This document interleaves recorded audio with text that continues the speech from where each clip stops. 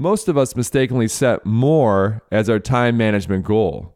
Managing our time better so we can do more. What I wanted to focus on was the opposite. Less. Do less of the little things so we can do more of the big things.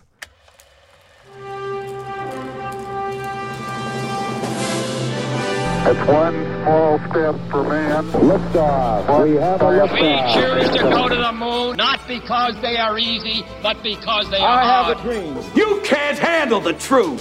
7, 6, 5, 3, 2, 1. Super. Super you.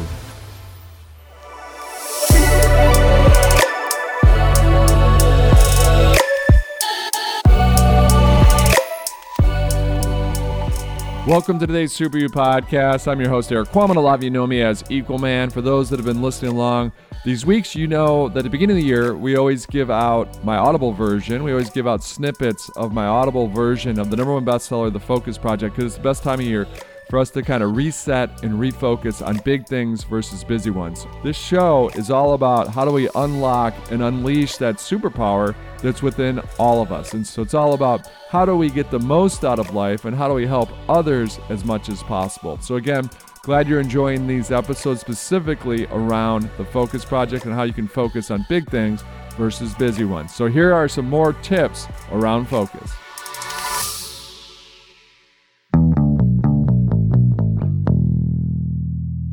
Chapter 1 summary. The one big thing. You need to ask yourself, what's the one thing that I must do well? The grade I gave for myself this month was an A. Spoiler alert, it is one of only 2 A's I give during this 12-month project, so only 2 out of 12 months were an A. And this month started with the question that had been rattling in my brain for years. Is it possible to focus in this unfocused world? Even if it's possible, will it drive dramatic change, dramatic results? The preliminary answer from this month appears to be an emphatic yes. So my top takeaways for this month, number 1, be intentional with your focus. What is my single focal point? Understanding this isn't easy to do. If it were easy, we'd already be doing it. Remember that I failed the first 4 times. After 19 months and on my 5th try, it finally clicked this month. Number 2, dramatic focus drives dramatic results. This month propelled us to a record sales year. And number 3, focus questions are the building blocks to great relationships. All right, moving on to chapter 2, time management. It was difficult to contain my excitement for this month's topic, time management. Specifically, I'm going to focus on getting organized and protecting my schedule. The payoff for cleaning and organizing is seeing the immediate results, the instant return on our most important investment, time. A disheveled pile of books transforms into a neatly arranged bookshelf. Voila, instant gratification.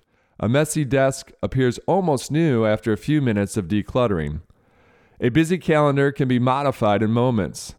I was ready to attack, but I also wanted to avoid taking on too much. Most of us mistakenly set more as our time management goal. Managing our time better so we can do more. What I wanted to focus on was the opposite. Less. Do less of the little things so we can do more of the big things. Thinking about time encourages clock watching, which has been repeatedly shown to undermine the quality of work. We need to focus on quality over quantity when it comes to our to-dos and physical stuff. We should treat our life more like the new hard luggage versus the old soft luggage. The soft luggage allows us to always cram just one more item in. I know we've all done it. Eventually, this behavior causes the luggage to break, or it no longer fits in the plane's overhead compartment. This was a metaphor for many of our overstuffed lives. Everywhere I looked seemed like an opportunity. The entire world required organizing. To help limit my scope, I would focus this month on physical organization rather than digital organization. If time allowed for some digital organization, I'd sprinkle it in here and there. Here's looking at you, 7 years of family photos still on my iPhone. I know you share my plight there as well. Your list will differ, but here are my top 10 items for February. Number 1, organize and reduce the number of items in my closet. Number 2, clean the garage before it explodes from all the dangerous fumes. 3, tackle the filing cabinet so I can actually find last year's tax return. 4, clean the refrigerator. Your time is up, 2017 Christmas IPA. Number 5, declutter my electronic graveyard drawers. We all have them. Number 6, update my last will and testament to include our youngest daughter. I'm not joking. Number 7, get a Texas driver's license. Yes, I was going on 6 years using my Massachusetts one, so I just made a bunch of you listeners feel good that you probably had that thing on your list, whatever it might be, that I have not had a driver's license for the last 6 years since moving from Massachusetts to Austin, Texas.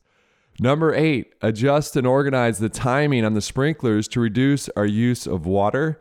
Number 9, purchase all my airline flights for my speaking engagements and book signings at least 3 months out so I can stop being crammed into the middle seat while paying $950 for a 45-minute flight. Number 10, get additional house keys made. Getting the house keys made was a surprisingly fun activity, and it only took 5 minutes. My daughters had a blast selecting from the key designs. Rainbows, narwhals, and princesses were the winners.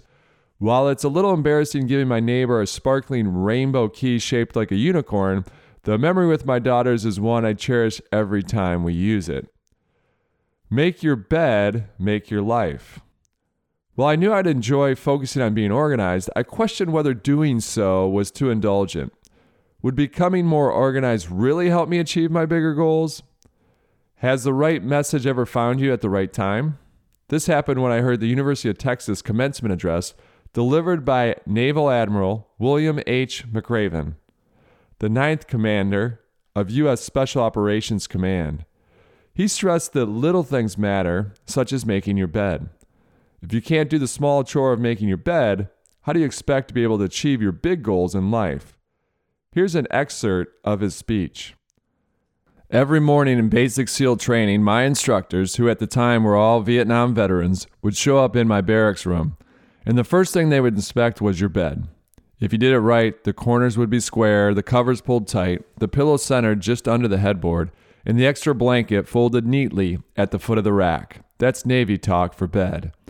It was a simple task, mundane at best, but every morning we were required to make our bed to perfection. It seemed a little ridiculous at the time, particularly in light of the fact that we're aspiring to be real warriors, tough, battle-hardened SEALs, but the wisdom of this simple act has been proven to me many times over. If you make your bed every morning, you will have accomplished the first task of the day. It will give you a sense of pride. It will encourage you to do another task, and another, and another. By the end of the day, that one task completed will have turned into many tasks completed. Making your bed will also reinforce the fact that the little things in life matter. If you can't do the little things right, you will never do the big things right. And if by chance you have a miserable day, you will come home to a bed that is made, that you made, and a made bed gives you encouragement that tomorrow will be better. If you want to change the world, start off by making your bed. Studies support McRaven's wisdom. People who make their beds are 19% more likely to get a better night's rest than those who don't. When we feel organized, we are more relaxed. Similarly, 75% of people who sleep in fresh, clean sheets report sleeping more peacefully and comfortably than those who did not. We can also learn from Olympic long jumpers. Next time you watch the Olympics, pay close attention. Notice that a long jumper's last stride, right before her giant leap, is her shortest one, typically 25 centimeters shorter. The path to our own gold medal often starts with the smallest step, right before our giant leap. Make your bed.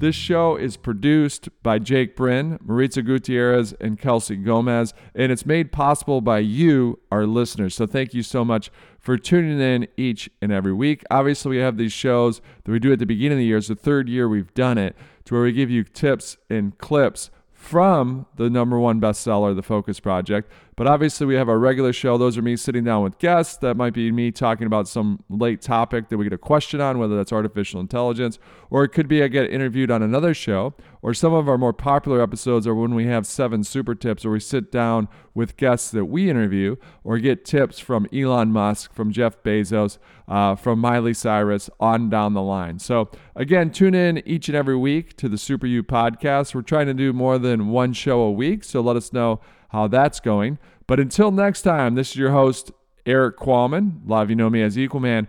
Reminding all of us, it's not what we take from the world, it's what we leave behind. 7, 6, 5, 4, 3, 2, 1. Super, super, super, super. Super You.